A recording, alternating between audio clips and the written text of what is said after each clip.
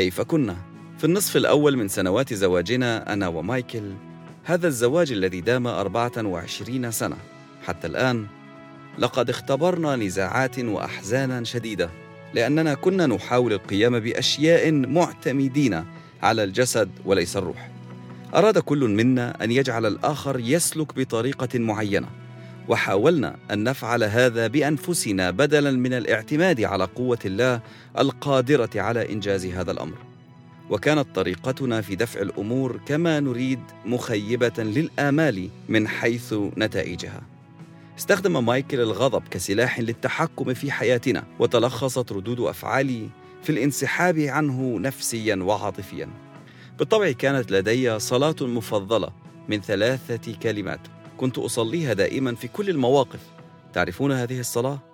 يا رب اجعله يتغير. لكن الله لم يستجب لصلاتي أبداً ولا مرة واحدة. وخلال وقت من التوتر الشديد، بينما فقدت حينها كل قدرة على التحمل، صرخت إلى الرب ملتمسة معونته، ووضع الله في قلبي أنه إذا كنت مستعدة لأسلم حياتي في الصلاة من أجل زوجي مايكل، فإن الله سيستخدمني لمساعدة مايكل على أن يصبح الرجل الذي أراد الله أن يكون. ومع ذلك، لكي يحدث ذلك، كان علي أن أسلم نفسي للرب ليمنحني قلبا جديدا، وأبدأ في رؤية زوجي مايكل من خلال عيني الله نفسه. وعندما رضيت بذلك وتعلمت أن أصلي من أجل مايكل بالطريقة التي كان الله يظهرها لي، بدأت أفهم الأسباب التي تجعله يغضب كثيرا غضبا ليس في محله. كان مايكل قد تربى على يد أم متعجرفة ومسيطرة ومتشددة للغاية معه، وكانت تتوقع منه أمورا تفوق قدراته وميوله ومواهبه ودعوة الله لحياته.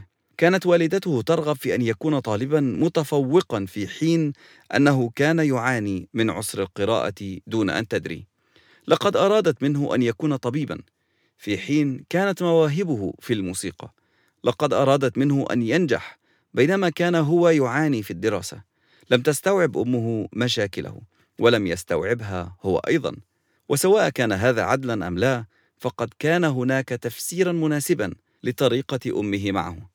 عاشت عائلتها في أرمينيا، حيث قتل معظم أفراد عائلتها على يد الجيش التركي، وأجبرت أمها جدة مايكل أن تشاهد أبنائها يعذبون ويقتلون أمام عينيها، وهو أمر مروع لا أستطيع أن أستجمع قوتي لأكتب عن تفاصيله الآن.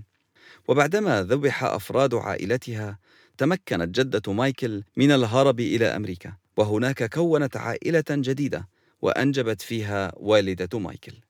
إن الذكريات المروعة لما حدث ومخاطر الفقر والجهل وكونك جزءاً من أقلية في الغربة، كل هذا ترك جرحاً غائراً في قلب جدة مايكل، وبعد ذلك في قلب والدته أيضاً.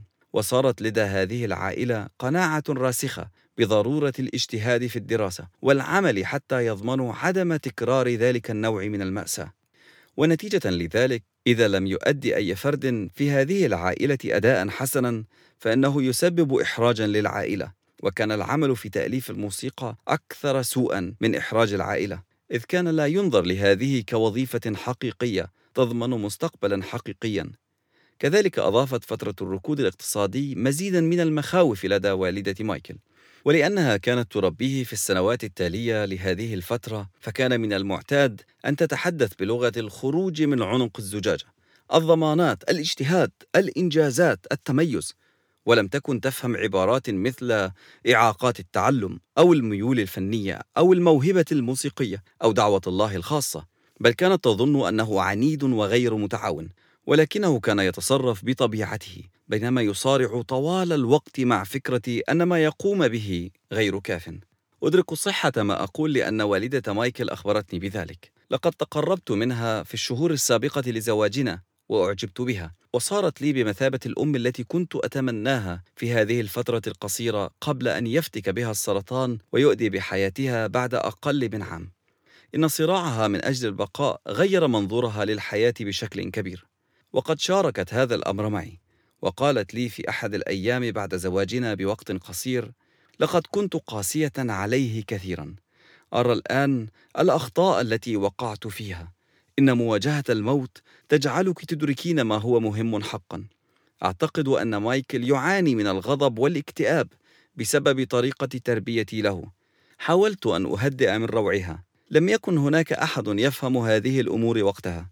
كنت تفعلين ما تظنين أنه الأفضل. فأجابت: لا، بل كنت أدفعه بما هو فوق طاقته، وكنت أنتقده كثيرا وأتوقع منه الكثير. ثم واصلت حديثها لتخبرني بنفس القصة التي أخبرني إياها مايكل قبيل زواجنا. ولأن مايكل نشأ في ظل هذه الضغوط ليحقق ما كانت تتوقعه منه والدته، فقد كان يتألم دائما لوعيه بعجزه عن تحقيق تلك التوقعات.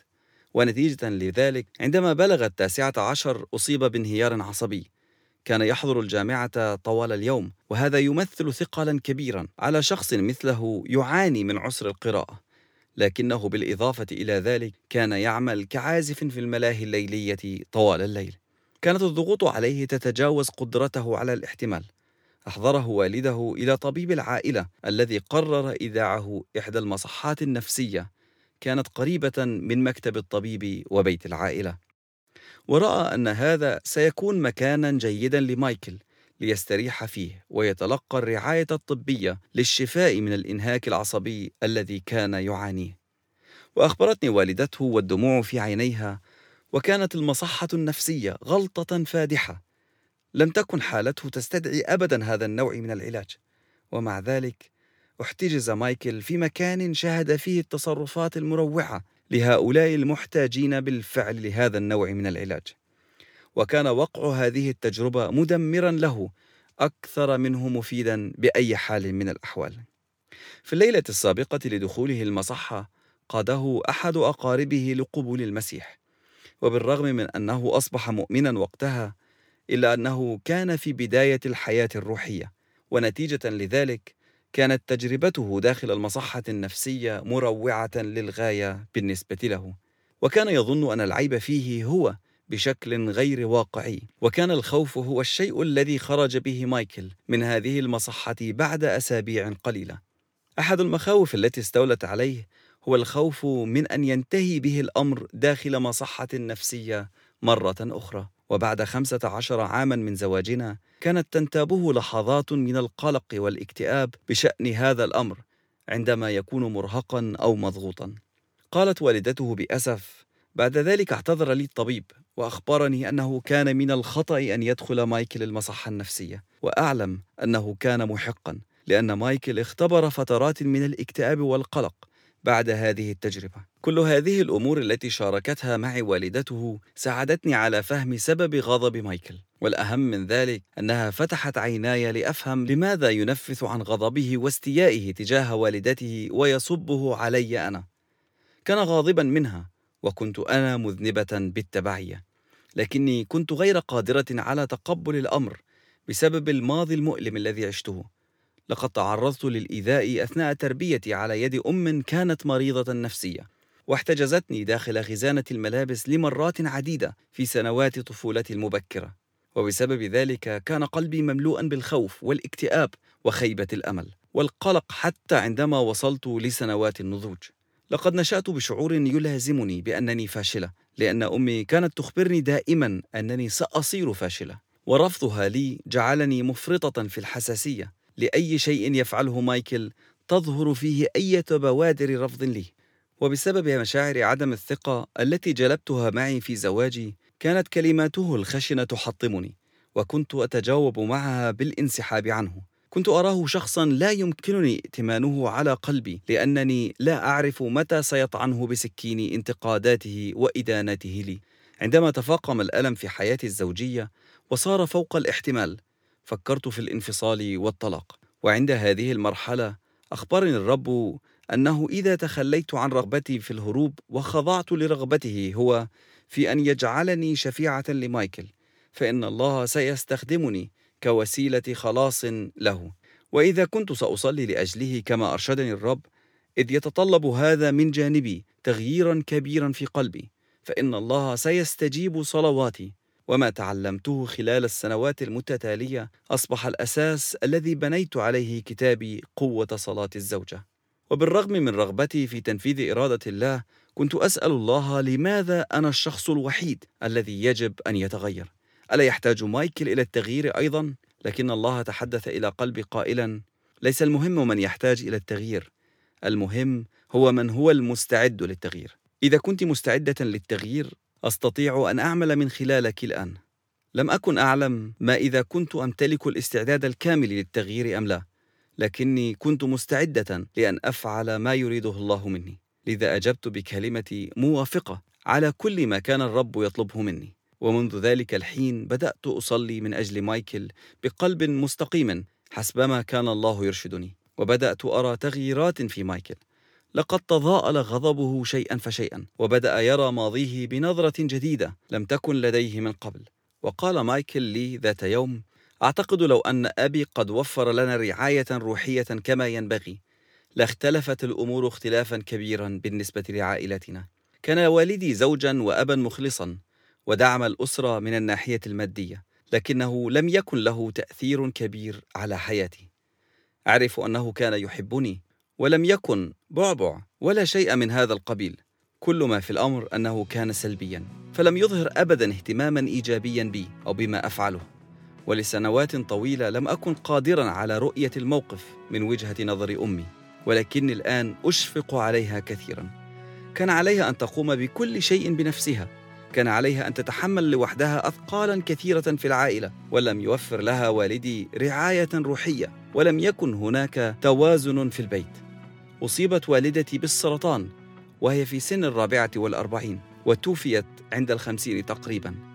وأعتقد أن ما مرت به كان جزءا من أسباب وفاتها في النهاية. إن الوعي بهذه التفاصيل كان عاملا مهما في مساعدة مايكل على إدراك أهمية الصلاة لعائلته. لقد شجعه ذلك على الصلاة لأجلي، وأدرك أنني مدينة له بالنجاحات الكثيرة التي حققتها في حياتي بفضل صلواته.